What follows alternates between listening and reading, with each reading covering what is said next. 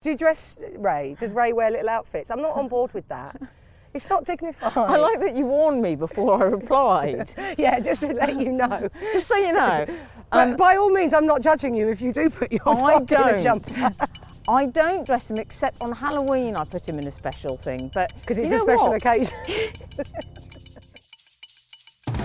This week on Walking the Dog, I went out for a stroll with actor, stand-up and all-round human wonder Kerry Godliman. Kerry has a beautiful West Highland Terrier and Scottish Terrier cross called Molly, and we took her for a run out on Streatham Common, which is Kerry's local park. You probably know Kerry best for her work with Ricky Gervais on the series Derek, and more recently in Afterlife, which returns, by the way, for a new series next year. But she's also an incredibly talented comic. Yes, Kate and William, I saw you giggling away at her during a Royal Variety performance. Kerry is incredibly genuine and open. She talked about how she's a big crier, her fast-paced kind of let's get it done approach to life, which even extended to meeting her husband, and her childhood. I love the fact that her dad is a violin maker. It's the kind of job people do in 18th century novels. We also talked about the call from Ricky Gervais that changed her life really, and how she prepares for her stand-up gigs. And you can see Kerry's touring show Bosch in spring/summer next year. Find out more at kerrygodliman.com. I adored Kerry and Molly, and I think you will too. Enough of me, let's get on with the walk. Here's Kerry.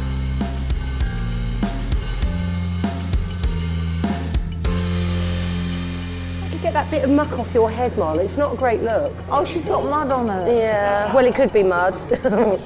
She likes rolling in it. Does Ray roll in the box shit? Yeah. It's awful. Can't stand it. Ray does a strange thing when he goes to the loo. Yeah. I think it's because he's quite spoilt and high maintenance. Yes.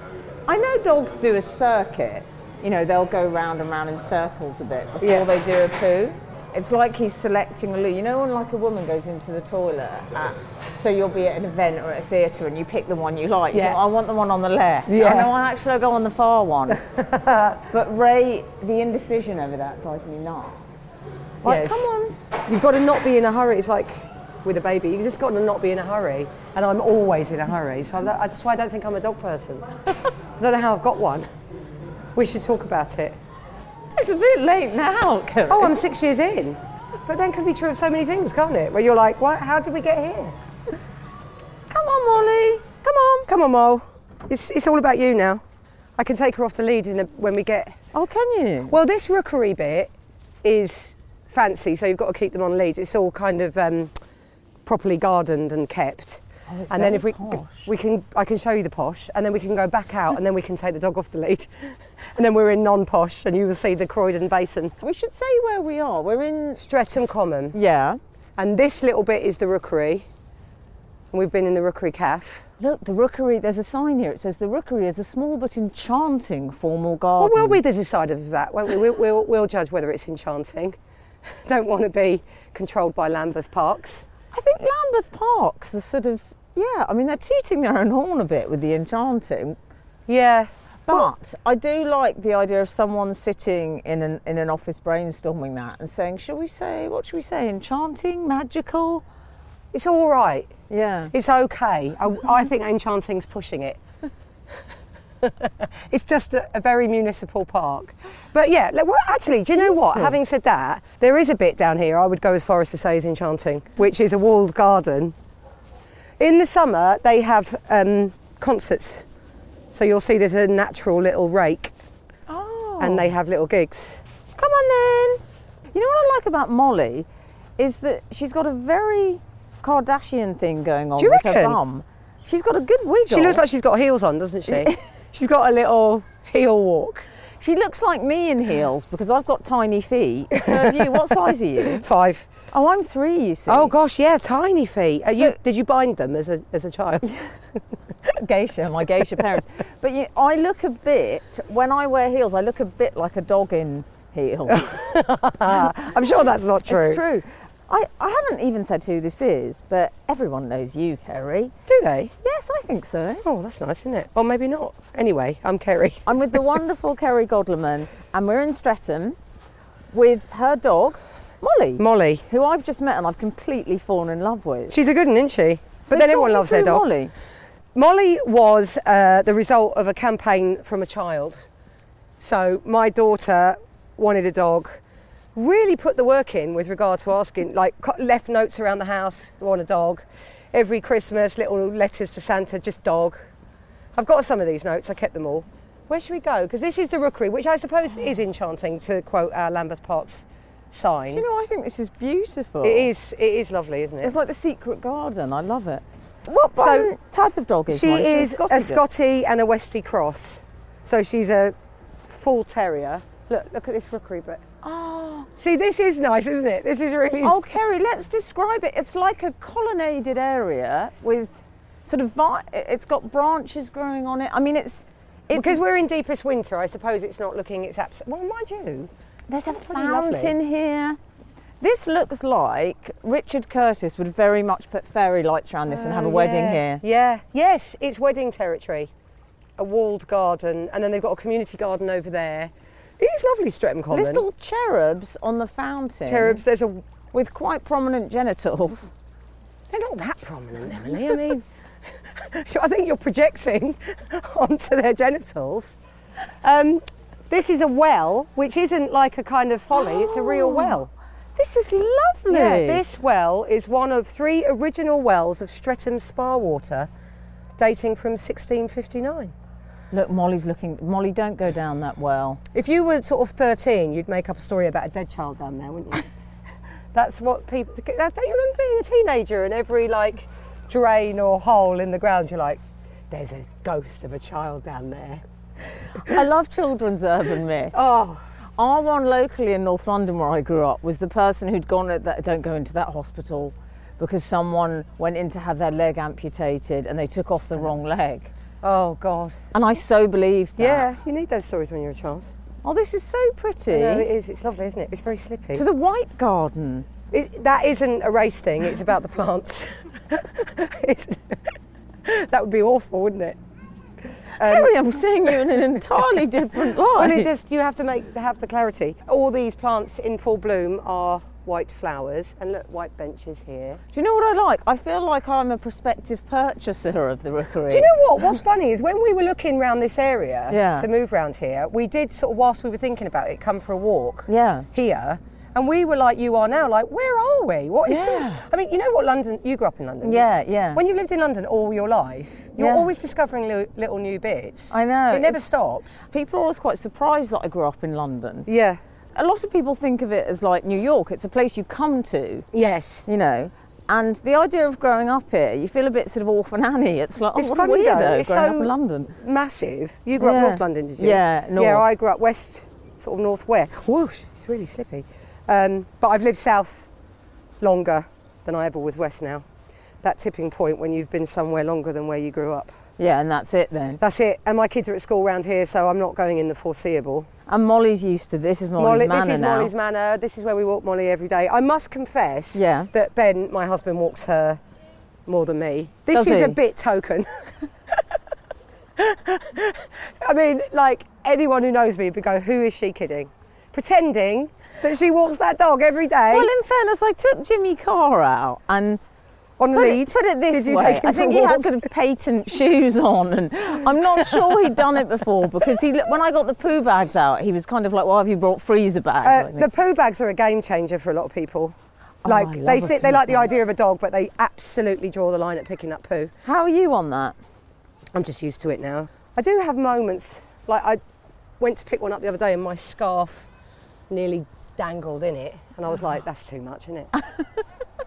Don't really want. That puts some people off getting a dog, you know. Oh no, absolutely. I don't mind it though. I love my dog so much. I haven't had kids because I forgot. Yeah, wiping up crap is something you kind of build up an immunity to. I always think people always talk about doing stuff for their kids, like to do with snot and you know, you do go to another place with bodily fluids. I feel that with my dog. I love him so much. Yeah. I don't even mind the smell of his poo. I do have a lot of objections to the smells that Molly offers up. Because this is what we will see. There'll be lots of stopping and but her recall is terrible with me because I am not really his master's voice. Look, there she goes. Oh my God, Molly!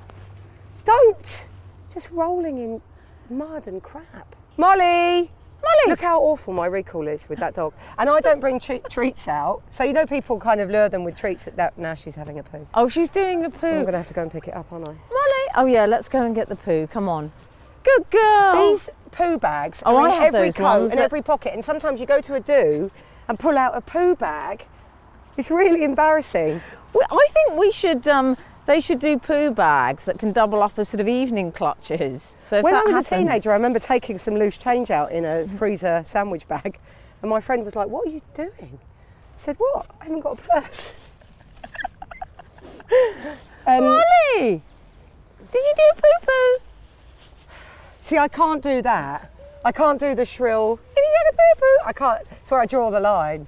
Same with children and dogs. Do you have a dog voice? No. I talk to her in my own voice. This is where I don't think I'm a dog person. You see, no, but you know what? Someone told me there's the difference. There's a doggy person and a dog person, and I'm a doggy person. So might I be a dog person or Yeah, which neither? is, you're just quite sort of straightforward with them, but I think possibly your way is less nauseating.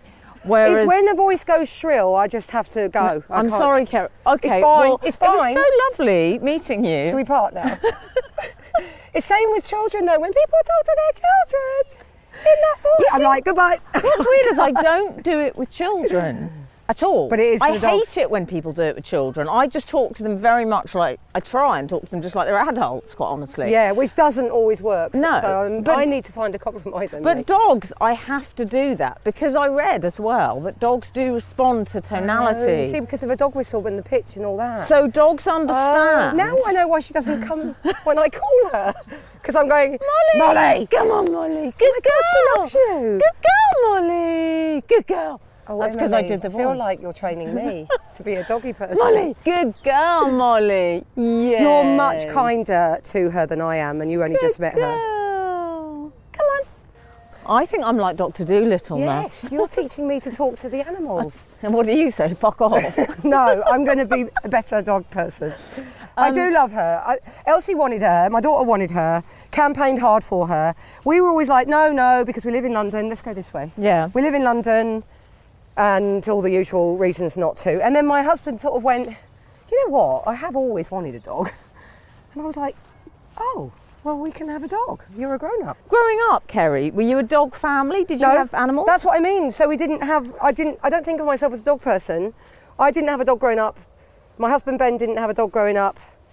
My gran and granddad did have a terrier when I was a kid, but I think that was gone by the time I was sort of 10 or 11. My mum's from Yorkshire and my granddad was a pig farmer, and he's very unsentimental about animals. Like, I think there was one story where one was maybe dead and he went to bury it, and my dad said that dog's not dead, and he got it out the ground. So there's that kind of farmery. Yes. My granddad was like, oh, bugger it, you know, it's mainly dead, and went on. And so there's always been that kind of slightly, this is what I'm like, you see. I don't do the voices. I see. I think it might be in my It's the pig heritage. farmer It's gene. the pig farmer gene. Molly. Good girl. Good girl. We just have to slow down. I mean, it's good for me to have a dog because it does make me slow down. You can't be in a rush with her. Are you quite a fast-paced person? Ridiculous. It's like the one ongoing theme is slow down. Even on my wedding day, my dad was at the other end, and I was like, me and my dad were galloping down the aisle, and Ben and the vicar woman were like, slow down. Slow down. I was practically... What do you think that's about then? That's interesting. Oh, just constantly in a rush. Are you slow down is my, daily mantra. Like, come on, Kerry, slow down. Do you get impatient? Yeah, awful. So your mum's from Yorkshire. My mum's from Goole Yeah. in Yorkshire, and my dad's from Northolt in West London, which is pretty much where I grew up. Yeah. I went to school in Northolt. And what did your parents do? My dad is a violin maker and restorer, which is weird, isn't it? It's a really unusual job. Brilliant job. But it's really odd how he came to be one, because he went to secondary modern school in Northolt High, the school I went to. I can't remember what it was called. It wasn't called that, but I went there. And then he left at 15 or whatever it was, when secondary modern kids left. I went for a few job interviews for apprenticeships, and that was the one he got, to become a violin maker. And was he Which is really particularly musical then? Not remotely. Can't play the instrument at all. It's a pure craft. He's a kind of carpenter of sorts. A luther, isn't it? They call them. I love it. It's kind of like a sort of medieval job. It's really like a medieval job, isn't it? I mean, now he doesn't make any. For years, I think he genuinely was really interested in it, and it did open up a world that he wouldn't have otherwise been exposed to. Now he's a bit over it, really. He's been doing it since he was 15, and he's 70. So, and I think he'd like to retire, really, but he can't. But and what about your mum? Was she a homemaker or? She has had a lot of jobs. When I was growing up, she did all sorts. Yeah. From, God, literally all kinds of jobs. Always worked.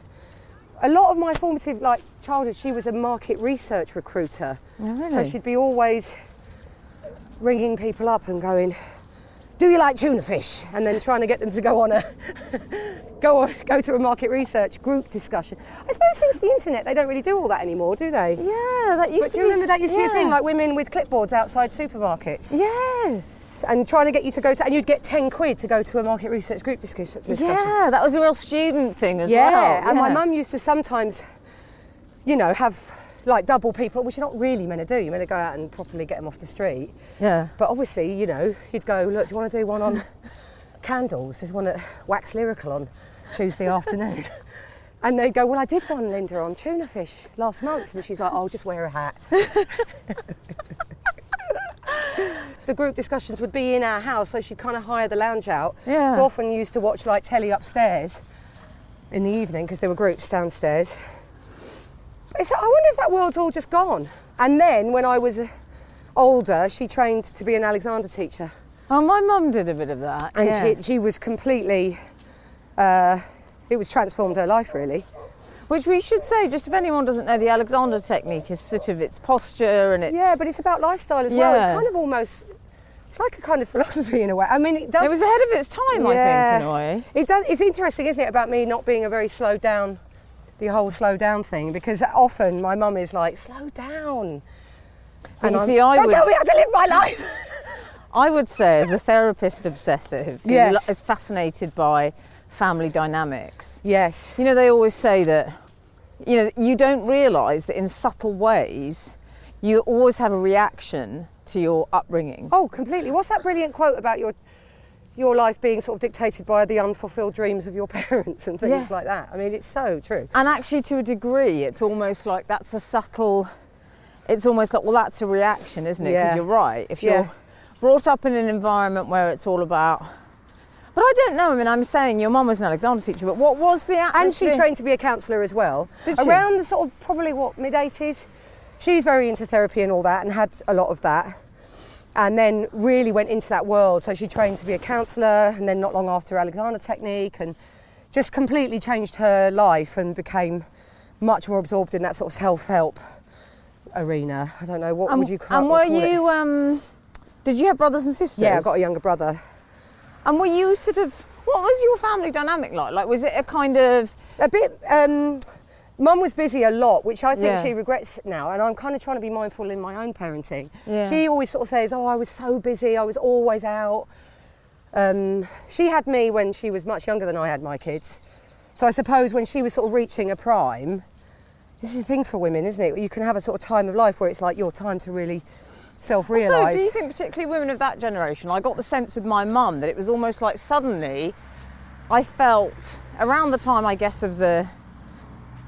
it would have been the 90s, sort of 80s, 90s. Yeah. It was suddenly like, oh my God, I'm suddenly free to do all these things, and it happened a bit late for me. Yeah, totally. Well, especially because if they had kids, so she was like, very occupied with doing all that for 10 odd years.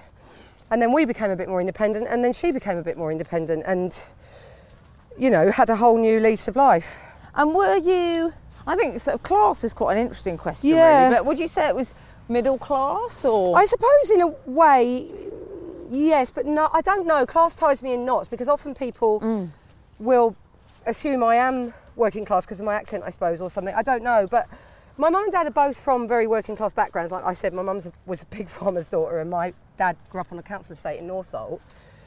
But I certainly didn't. Yeah. And we had a, semi-detached house in West London, but it didn't feel middle class either. I don't quite know. Yeah. That's what I mean. You kind of always... I think culturally they became middle class, because Yes. we would, we did go to the theatre and have music lessons, and my mum was quite politicised and. Yeah, so and you can't say my more... dad's got a night shift down with the old violin no, exactly. making. It wasn't like he's at the coal face of violin making. But so I suppose because my dad ended up with that kind of job, I forget about the dog. This is the problem with having a dog. You get gabbing and you go, oh shit, where's the dog? I often ask people this. I asked Ricky Gervais, your colleague, this about that moment when he saw being funny as a currency. Yeah. That he thought, oh, actually, this works, doesn't it? I've got something a little bit different here. Did you ever have that Yeah, I feeling? think so. I think I did. I can remember being the funny one, especially with boys, which actually is funny, isn't it? When you're growing up and going through puberty and all that, I could sort of suss out that if I'll be the funny one then. You be the sexy one, I'll be the funny one. I remember my best mate when I was growing up was very popular with boys, and she was very beautiful. And I thought, you be the sexy pretty one, I'll be the sort of funny hobbit running around in the background. And I didn't mind, actually. I think there was a sort of currency in it. I was like, I'm happy to be the funny one. Because you're conscious, aren't you, of making adults laugh, especially as a kid, and realising that... There's nothing lovelier than a kid making adults. And I loved making my parents laugh and my parents' friends laugh. Did you? And they took me to comedy as well. I went to see stand-up as did a kid. they? Yeah. Who would they take you to go and see? I went to see Victoria Wood when I was about 13, and I remember seeing Billy Connolly when I was a teenager as well. Like, they loved comedy. Did you have a sense that was something within your reach, or did No. it seem like other people did that? No, that's what other people did. But I still loved it. I don't know when the penny dropped that I could have a go. I went down the trad route of acting, so I was like, I want to be an actor. Right. But it was always the comedy roles I liked more. I was always, the cocky maid. Did you have that thing of, did you feel sort of self-conscious about saying, I always think people that grow up in acting families, Yes. it's almost like it's easier to sort of acknowledge that's a potential ambition. Yeah. Did you ever feel, oh God, I don't know if I can admit to this? No, but they were really always really encouraging and up for it. And because I said, like, my mum was through this whole therapy world, Yes. there's no way she's going to shut down my dreams if she's No. trying to realise her own. So she was always, go for it. They were always, do what makes you happy. And were you good? Were you academically good at school? Were you? Not exceptionally, but I wasn't dreadful either. Yeah. I was sort of, fair to middling. If I worked hard, I could pull it out the bag. Yeah. But I had to work hard, whereas you can always see that there are some people that just can do it easily. Yeah. And I wasn't one of them. But yeah, if I applied myself, I could do it. I got all my...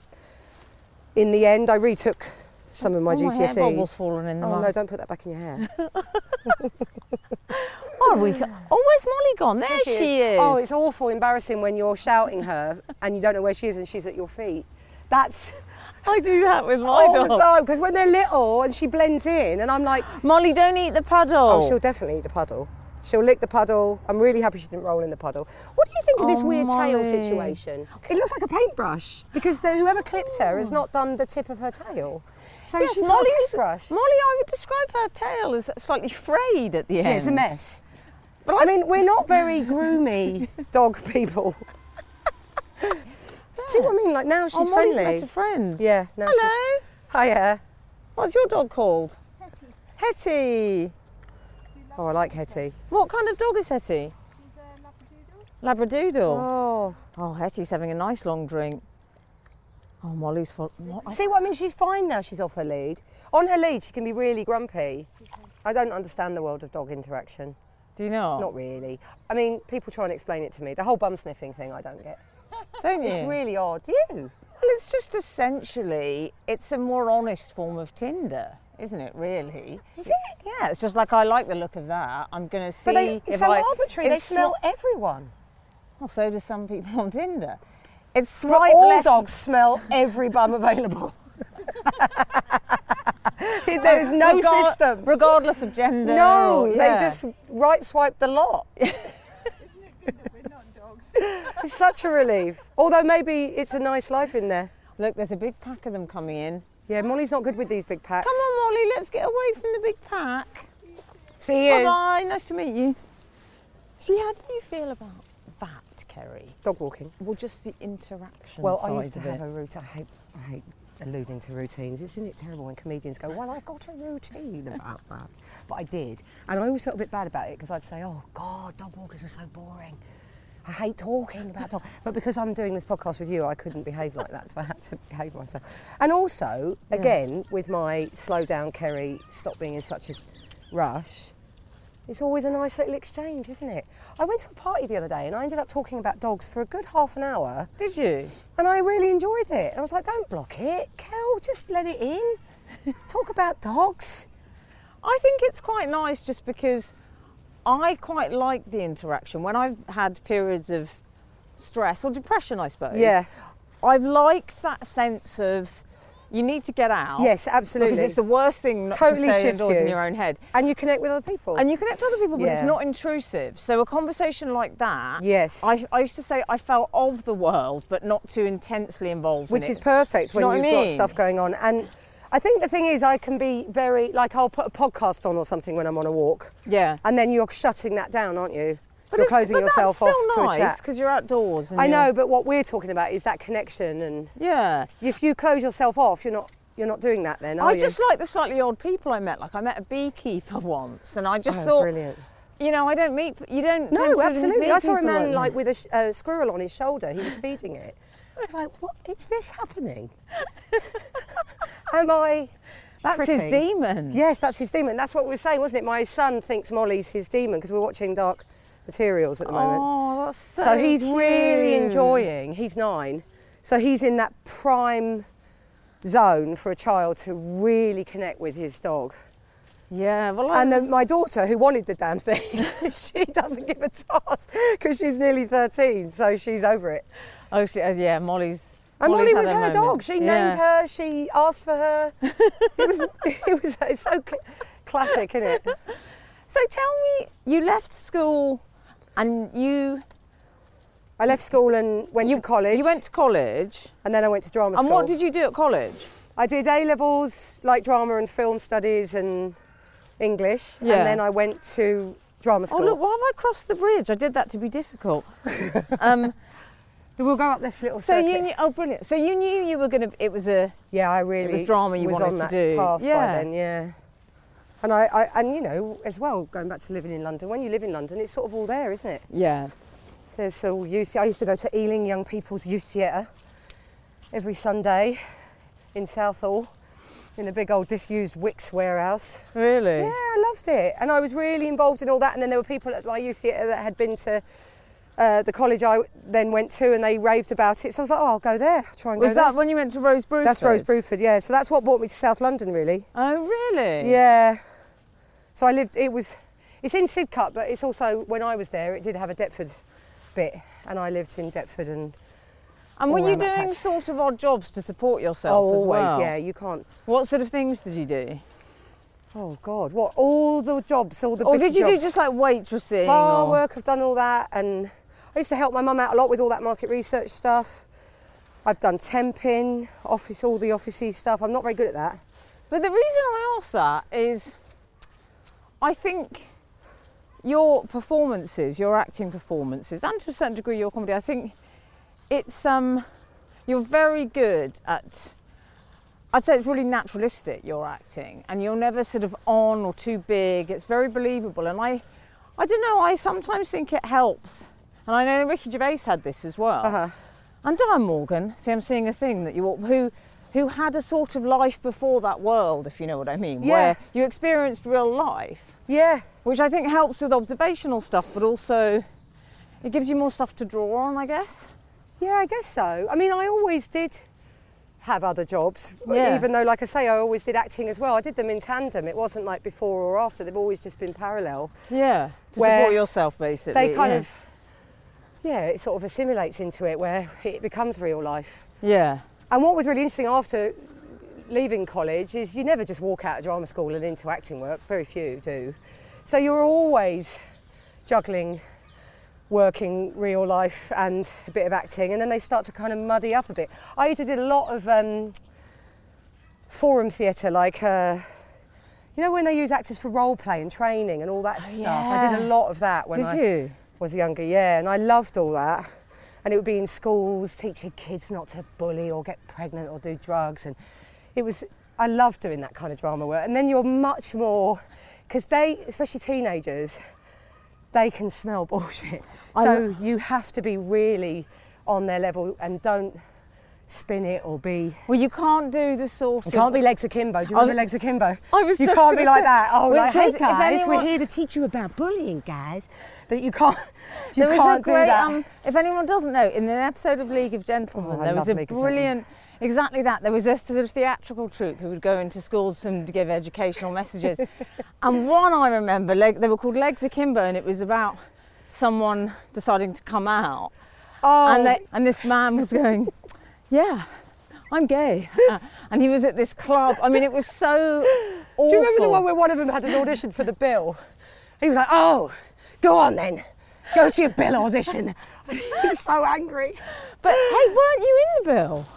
I've done a Bill. I mean, that's a rite of passage, isn't it? I've done a Bill, a whole, be a casualty. They're the triptych of acting acquisitions. Did you start getting work when you left drama school? I got an agent straight out of college, which wasn't a given. That's good. Oh, there she is. Where's Molly? See, this is what happens. We get talking, we forget we've got a dog. There she is. Molly!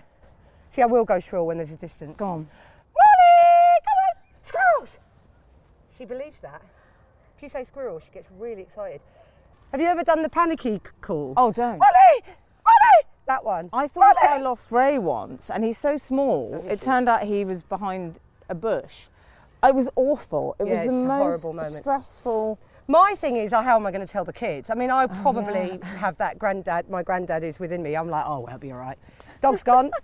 But I wouldn't want to have to tell the kids. They'd be mortified. When we got her and was training her in all that puppy time, which is not much fun. Yeah. Ben was doing all that. I was working at the time. I was doing Derek, and he hated it. And he rang me one day and went, "I've got to take her back. I can't cope." He'd stood in dog crap in his bare feet, and he was like, "I'm not. I'm broken. I can't cope." And I said, "You can't take her back because I mean, imagine the kids." I always wanted a dog because we never had one, and I had this idea of the Labrador, and it made you normal, and I was never normal. Yeah. So, but then I realised no one was normal. So now you're lumbered with a dog. Yeah. You've had that epiphany, and you've got a dog now. You said that was interesting. You said you'd be more like Dog's Dead. Do you think, are you like an emotional person? Oh, very. Are you? Yeah. I mean, everyone's emotional, I suppose, but are you a crier? Oh, God, big time. Are you? I cry all the time, especially this time of year. When did you cry last, do you think? Yesterday. I went travelling once, years ago, with a mate of mine, and we were having a chat, like 3 months into this big trip around India. And we were talking, you know, when you're like heart to heart. I said, I used to be a bit of a crier, but I said, I feel like I've really grown on this trip and I don't cry as much. And he went, are you kidding? You cried on the way here. So did I? He said, you cry all the time. Yeah, I'm quite loose with it. Sometimes with the kids, when we're watching a film, I just really push it out. I go full. When we watched Coco, I thought, I'm not going to repress this. I started keening. And they were like, Mummy, what is wrong with you? Full Alice Cooper mascara. Commit. But I think that's healthy. I think it's, people apologise for crying, don't they? Yeah. They say, oh, sorry, I do it as well. And I'm getting less apologetic about it, I think. I remember someone said to it, and sometimes people say, oh, why were you crying? People overreact to it, don't they? Do you think they get in a so? state. I think so.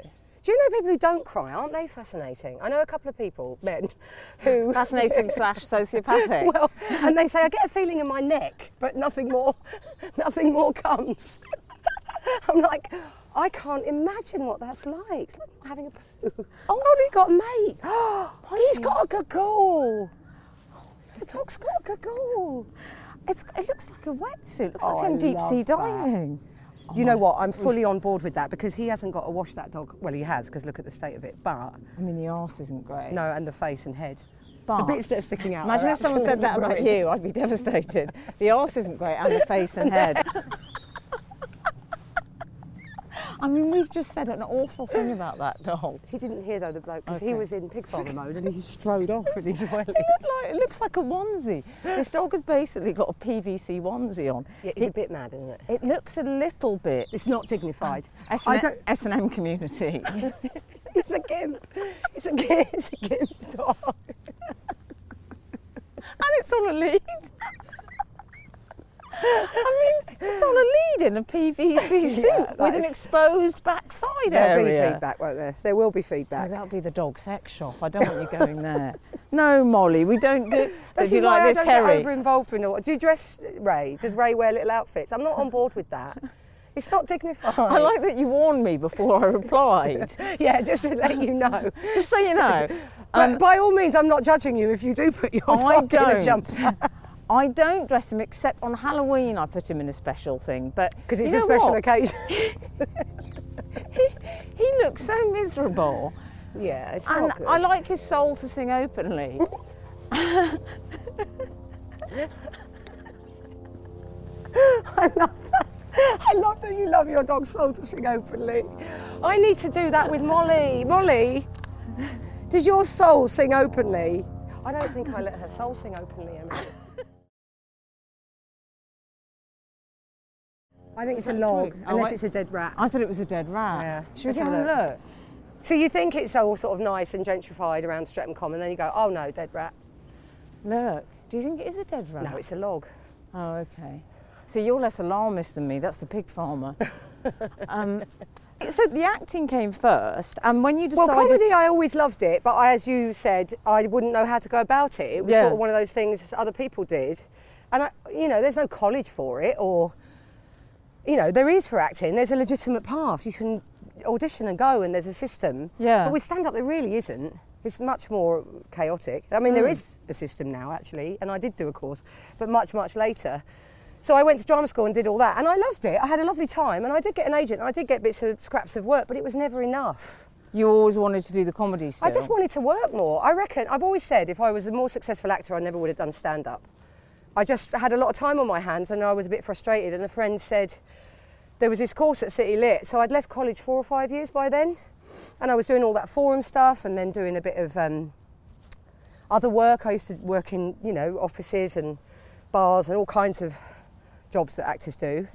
And then I went and did this course at City Lit in stand-up, and I really did love it. And even while I was doing it, I kind of thought it was just a dick about. I didn't think I'd actually do it. And then right at the end, when we did our showcase, I thought, well, I've got 5 minutes now. I might as well go and start gigging, and went on the open mic circuit, which is a very strange world. And were you, people talk about nerves and stuff. Yeah. Did you feel sick the first time? Yeah, absolutely. Did you? Took a good few years for that to go away, actually.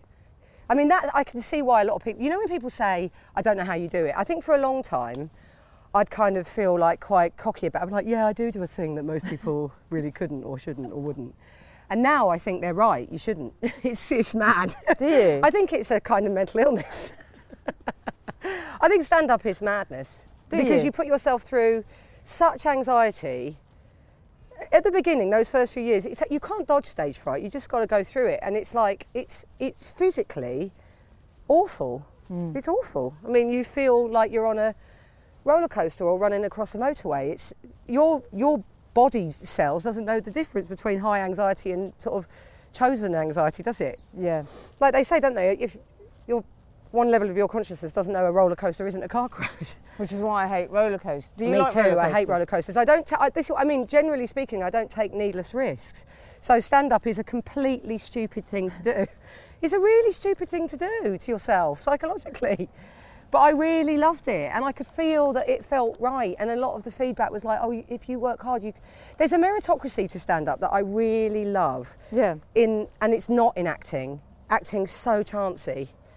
And stand-up is much less so, and it fits my nature better in that if I work really hard and I build up my material and I go out and gig a lot, I can feel progress. Yeah. Whereas with acting, it's just all over the place. Yeah.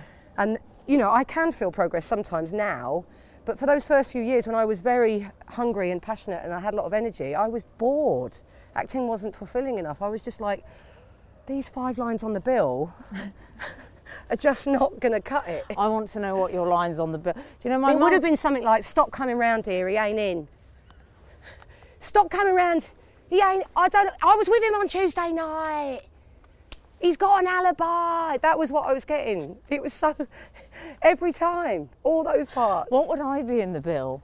I worry. A nurse, you'd be a nurse. Oh, I'm pleased with that. I thought I might be a sort of middle-aged woman and my husband was accused of financial crime or something. Yes, maybe more yes, I could fraud route. I'd do this. This is what I do, Kerry. I go, I don't know what you're talking about. Roger's not here. But have you noticed the similarity with both these characterisations we've come up with?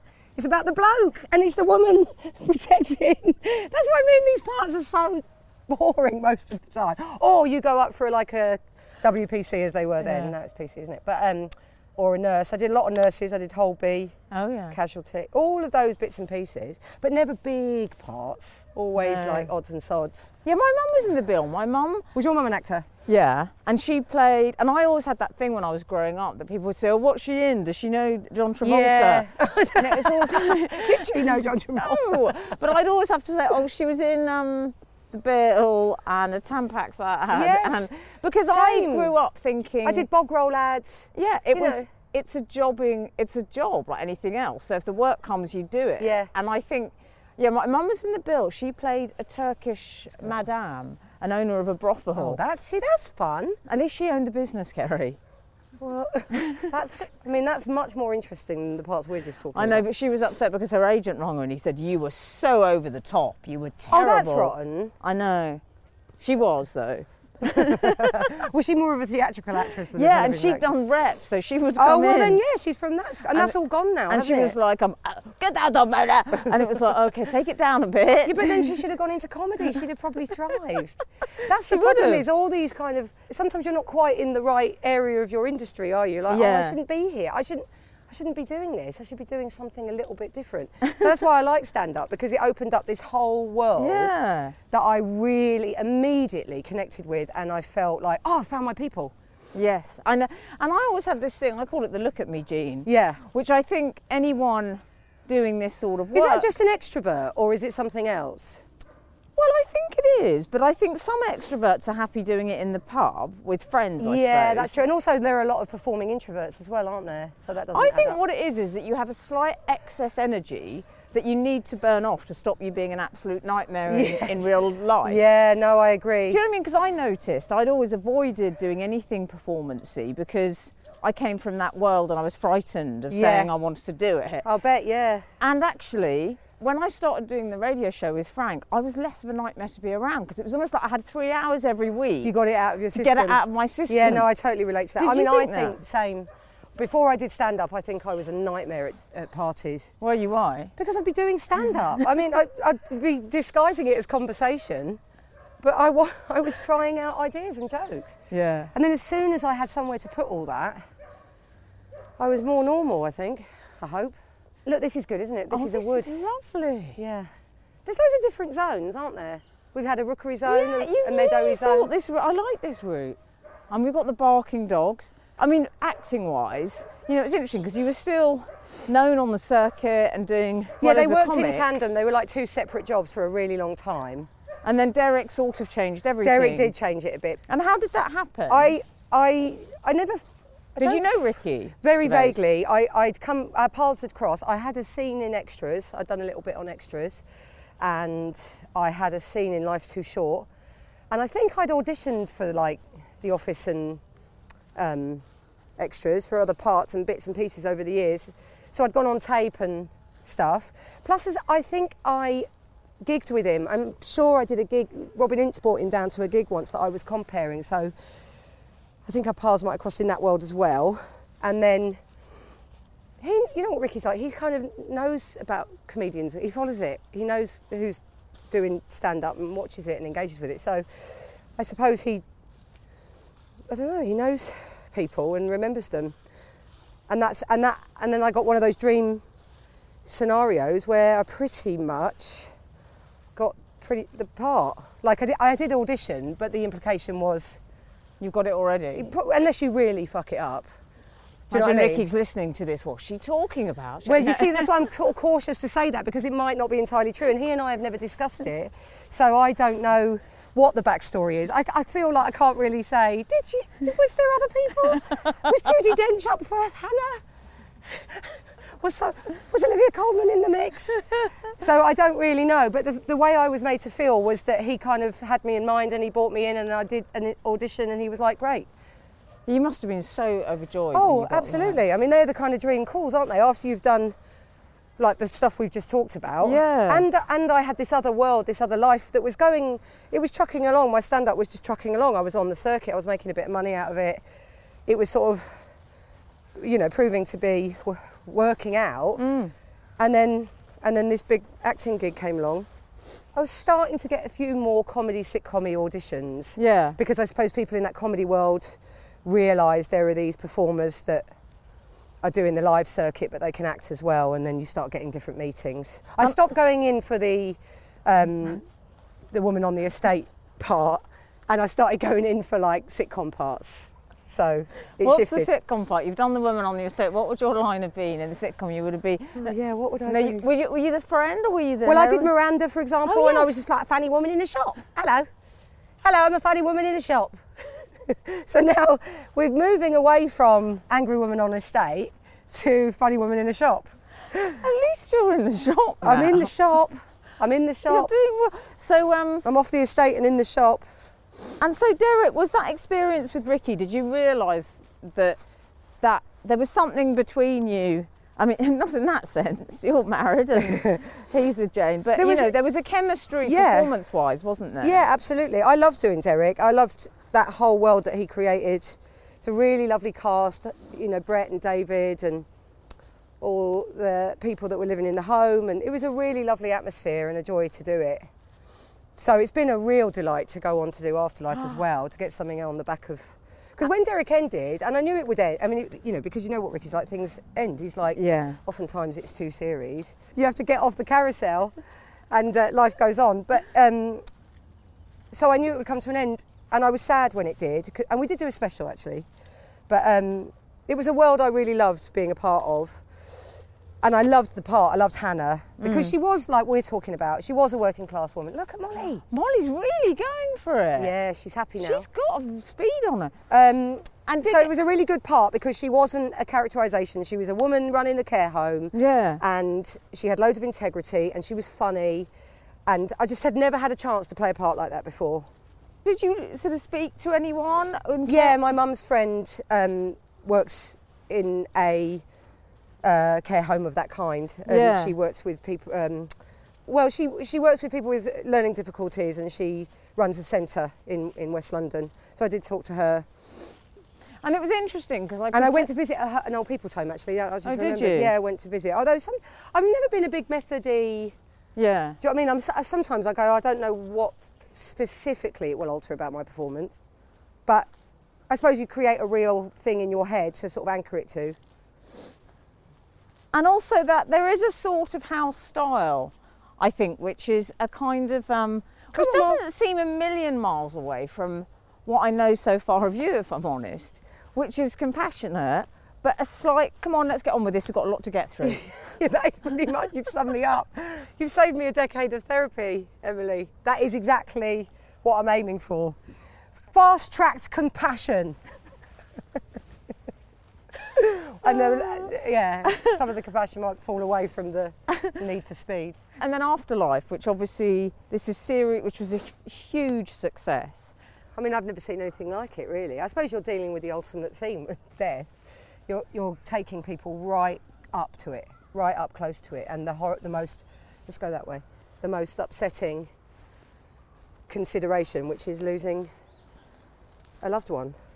And you play Lisa, Ricky's, I say dead wife. I'm allowed to say that because everyone in my family died, so I'm allowed. I always think I'm allowed to say sort of slightly crass things. But there is a weird coyness around it, isn't there? I know. It's fascinating, and I think that was what made Afterlife such a relief. Is that there was no it's like a sort of weird, well-kept secret that we're all gonna die. Yeah. It's like this horrible sort of mortality epiphany, and that programme said, no, we are all going to die, and you are at some point going to lose. And we all don't know when. So this is trying to be a celebration of life. and grabbing life and being alive and managing grief and all these themes that aren't very often, certainly not in our culture, aren't very often addressed. Well, not really. Yeah. Not in that arena. Like, you know, maybe in literature or whatever, but not in the comedy world. And the mundanity of it and the absurdity of it all in a strange way is what... Yes. And did you... is that something you've experienced? Have you ever had... I always call it the big five, like the safari, when you lose one of the big five. No. I mean, and it's terrifying. I mean, of course you... Do you get scared of it? Yes, absolutely. As my parents are aging now, and I find it... I feel like, you know, of course I've got into my mid-40s without having to have that. And it's coming for me. I mean, it's coming. It's coming for all of us, isn't it? So it's like, well, I'm lucky to this point. It's not happened yet. My mum and dad are still around. Ben's parents are still around. I lost a friend. I want to talk to you about your tour in a minute, but I want to ask about Ben as well. And when you guys met, that's your husband. Yeah. He's an actor, isn't he? He's an actor. And when did you meet at drama school? Or? We did. I can't believe I'm married sometimes. I find it really sort of bizarrely. I don't believe I've got a dog. I can't quite believe I'm a married person with children. You sort of think there's a sliding doors you with a completely different life. How old were you when you met him? Late 20s. Oh, so you did it all really textbook then, late 20s. See, I can't believe that's true, textbook. Molly! She's got some mates now. Should we let her socialise a little bit? Yeah, she really likes those friends. Yeah, because they're her size. Yeah, they really do. Go and play, Molly. Have a social life. Good girl. See, just a little slight intonation raised. Molly! That you see, you're right about the pitch. Because when you go high, she comes towards you. Look, she does this. Molly! Molly! Good girl. Now you see, she's looking at you like you're mad. That's what I mean, because I don't want to risk doing the funny voice. It's like when you try and entertain a baby and it just blinks at you and you're like, oh, come on. Do you think I'm bad that I don't bring treats out? Yeah. No, I don't. Oh, I should. Oh, maybe I have got some. You got treats? Oh, no. I've only got Snacker Jacks. You can't. They have loads of things you can't give to dogs, don't they now? That's why I don't bother with it. I'm just like, just feed it. Look what I've got. Look what I've just found in here. Oh, there you go. Food bags everywhere. Oh no, Molly thought I had a treat. You know what I find really heartbreaking? Look at that face. Is the expectant look when you put your hand in your handbag. Yeah, you got to live with it all the time. When you eat, she's under the table waiting. And Ben took her to the vet. A lot of people said she's overweight, and he was really sort of defensive about it. And she was. He took her to the vet and got her weighed, and the vet said she's overweight, and he's put her on a diet. She's very much his dog.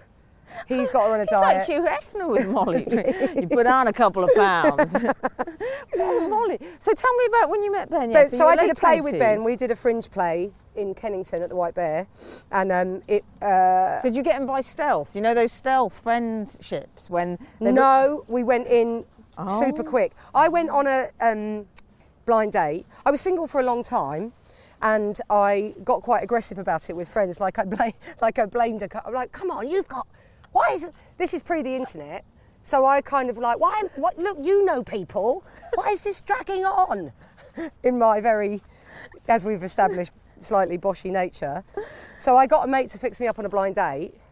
And he was a nice guy, this bloke, but we didn't really have a spark. But he'd written a play, and he said, do you want to be in my fringe play? And I met Ben on that. I paid his psychiatric nurse. Do you think that's got some meaning? And did you think, I like him as soon as you met him? Yeah. Yeah. He's lovely. Who was did he? Are you quite sort of confident in those situations? No, I wasn't for years. Yeah. Because as I said, I was the funny hobbity friend. I'd always use humour to diffuse. Like I was a terrible flirt. You know how some people just are good at flirting? They're like, oh, hi, yeah. You know, all those lines and all the bollocks. I just can't, I've got no patience with it. Like, I'd give boys dead arms. I like you.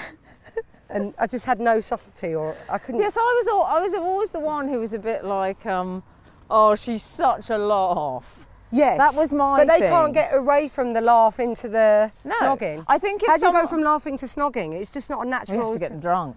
Oh, God, so much drinking to sort of I'd have to do that. I'd have to stealth date. I'd have to win them over. And then hopefully... Oh, but that's the long game. Yeah. I haven't got time for the long game. Of course you haven't. Of course you haven't, Kerry. No, we haven't got time. But I knew as soon as I met Ben that he was a keeper. I went Blimey. travelling a lot when I was in my 20s on my own. Were you? And I just reflected on that I was just going to be on my own a lot. That's what I Really? thought I'd be. Yeah. But then it sounds like you were quite proactive when you met Very. Ben? So you're Even about travelling. Yeah. Even about, like, well, let's do travelling now. Let's get travelling done. So who, with you and Ben? Yes. Who is the? You know, I think sometimes there's the sort of there's that yin and yang thing, whereas Oh, very much. there's one person who's the sort of, oh my God, what are we going to do? And someone, Yes. there's a calm person. He's There's the calm one, Is he I- the Zen one? Absolutely. He's much more patient. He's really my balm. He's a rock. And when I was just starting to do comedy when I met him, because we did this play, and that's another world as well with acting, is you're doing all these sort of fringe plays. I used to go to Edinburgh doing plays, but I'd always sneak off and go and see the stand-up. It was the stand-up I loved, Yeah. but I was up there doing sort of slightly strange fringe plays in venue 178, which is sort of on the outskirts of Glasgow. But I met him in that world, and he Yeah. was very much in that world, an actor.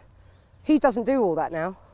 But and I was just early gigging, and he came to a gig with me, which is a measure of how much I trusted him. I said, I'm doing this. It's like a sort of dirty secret. So I do this thing where I stand up in rooms and tell secrets.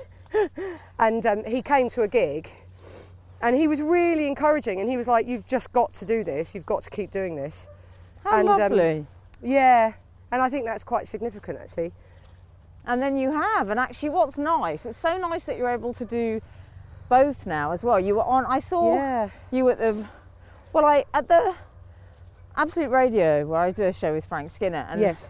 Frank Absolute do a stand-up to cancer gig every year, and that was quite recently they did that, and you were on the bill there. Yeah. And Frank Skinner, who hosted it, introduced you, and he said this woman absolutely stormed it at the Royal Variety performance, and you stormed it that night as well. And I watched you on the Royal Variety performance, and I saw Kate and William laughing, and I was like, oh, imagine making them laugh. What was that gig like then?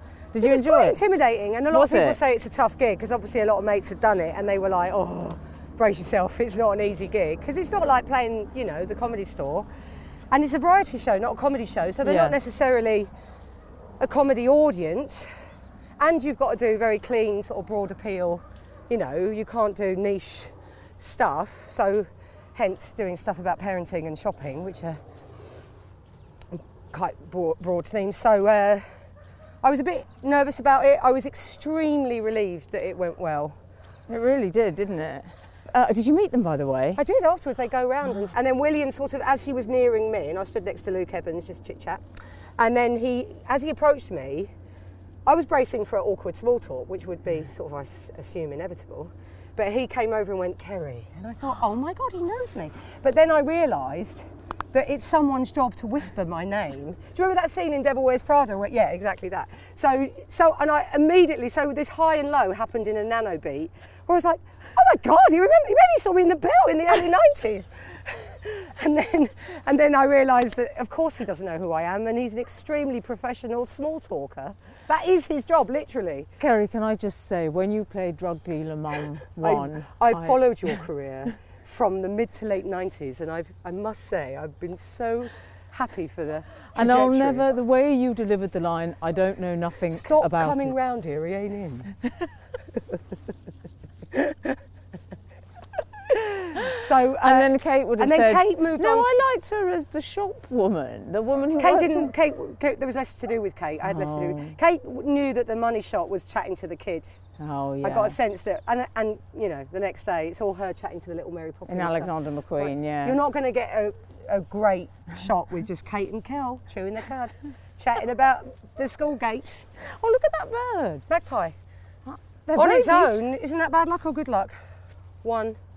One for sorrow, two for Sorrow, joy. that's oh, bad. we need a second one. There he is over Oh, there. Joy. lovely. Oh, that resolved quickly, didn't it? Oh, that's because I'm with you, Kerry, and you're There you quite... go. You strike me as quite a sort of upbeat person. Well, yes and no. I mean, I can have good days and bad days. Yeah. Like I said, I had a little cry yesterday. When you're doing your stand-up, because you're touring actually next year. I am, yeah. So is that all you know, like some of that material that you were doing at the Royal Variety Yeah, some of Performance, that's in the does it show. evolve as you go? It does evolve, and then because I haven't toured for, I think it's 2 or 3 years, so anything that bubbles up during that 2 or 3 years goes in the new. Yeah. You get to a point where you've done all your bits, you've done it till you can't say it anymore, and, you know, maybe done a bit of them on telly as well. What's this one called then? This one's called Bosh, so it fits into my whole, This is what you. we've talked about. This is me.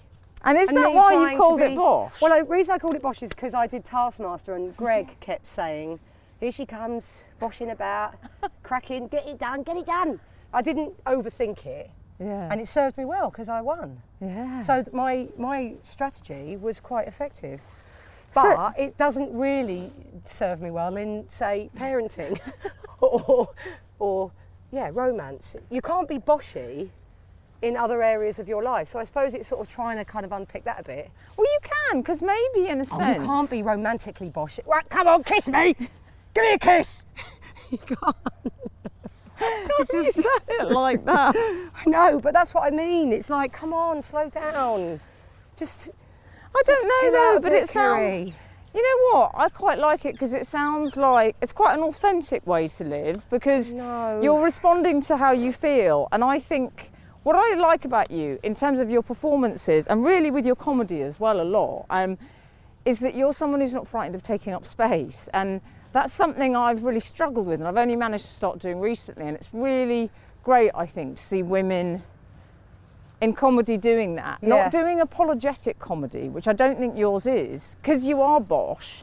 It's not, you know, sometimes there was a period, particularly when I was growing up, when women would have to be so self-deprecating. Oh, I certainly agree with that. I mean, I think that the way I came through comedy was I would be self-deprecating, but you just don't want to fall into any of the traps of, oh, women talk about this, oh, women only talk about... Even when you're being a teenager and trying to be funny, I would have to kind of come at it stealthily. You know what I mean? I know what you're saying about holding the space, but I'd do it in a... I wasn't literally, you know... It's hard to explain, but I wouldn't just come in and be like, look at me, listen to me. It would be done in a subtler way because blokes do hold that kind of bancy, especially in the 90s. We were talking about the 90s was so laddie and bancy and all that. You did have to kind of fit around it. If you were going to be a woman with an opinion, you had to kind of tread carefully about how you were going to get that opinion Well, that's over. the thing, and if you started speaking like them, it was like, oh, calm down, Yeah, love, you you just get a bit couldn't excited. bloody win. I mean, it was just... Well, that's what's interesting, because of the whole panel show thing. Yeah, I mean, I do them now, but for years I didn't. I was too scared to do them. Why? Because of what we're talking about. I didn't want to be... you had to get your elbows out and you've got to be all like, shut up, my turn, your turn, my turn, your turn. And it didn't very appeal combative. to me. Yeah, it's quite combative. Whereas I feel like now, like you just said, that the climate's slightly different and there's more room for women, and there's not just more room for women, but there's more room for different voices with blokes as well. I've got another theory about that, though. Go on. I think it's because you've got a high status in their eyes as well. And I know that sounds weird, but because you're respected in your field, I think you can go on those shows and hold your own, because you walk into the room and they think, oh, there's Kerry Godliman. But it takes a long time to get there. And actually, that when- isn't innate. You've got to build that up. No, and that's what I'm saying, is that I think, as an unknown young male comic going on a panel show, they think, okay, whereas I think going on without status as a woman is hard. But it's interesting because I didn't do it when I was younger. I had to wait till I was a bit older to have that status. And it's unfortunate because when I look back, I think, oh, I wish I'd had the bottle to do a bit more when I was in my 20s. But I was sort of... It's interesting that we say, oh, well, now they're letting women on panel shows. I think that for me, the format is slightly the issue, which is not really... no, it's changing. That's why Taskmaster's so great. Which is because why it's a different thing. And would I lie to you? Which feels... Come on, Molly. A more sort of unisex form of humour. Yeah. And it's less... I suppose it's that combative sort of besting and owning each other, which is a different thing. But like I say, I think also possibly having kids and doing all certainly that. when I had kids, it did change even how I was... Because I was fairly established in stand-up, but when I had my daughter, who's nearly 13, I became even more focused in a way, because you don't waste time. You're like, right, I'm here for this amount of time, I'm doing this, and I haven't got any time for any shit. Bosh. So, very much bosh, yeah, and a bit kind of like, I'm really tired, I've had 4 hours kip, don't fucking backchat me.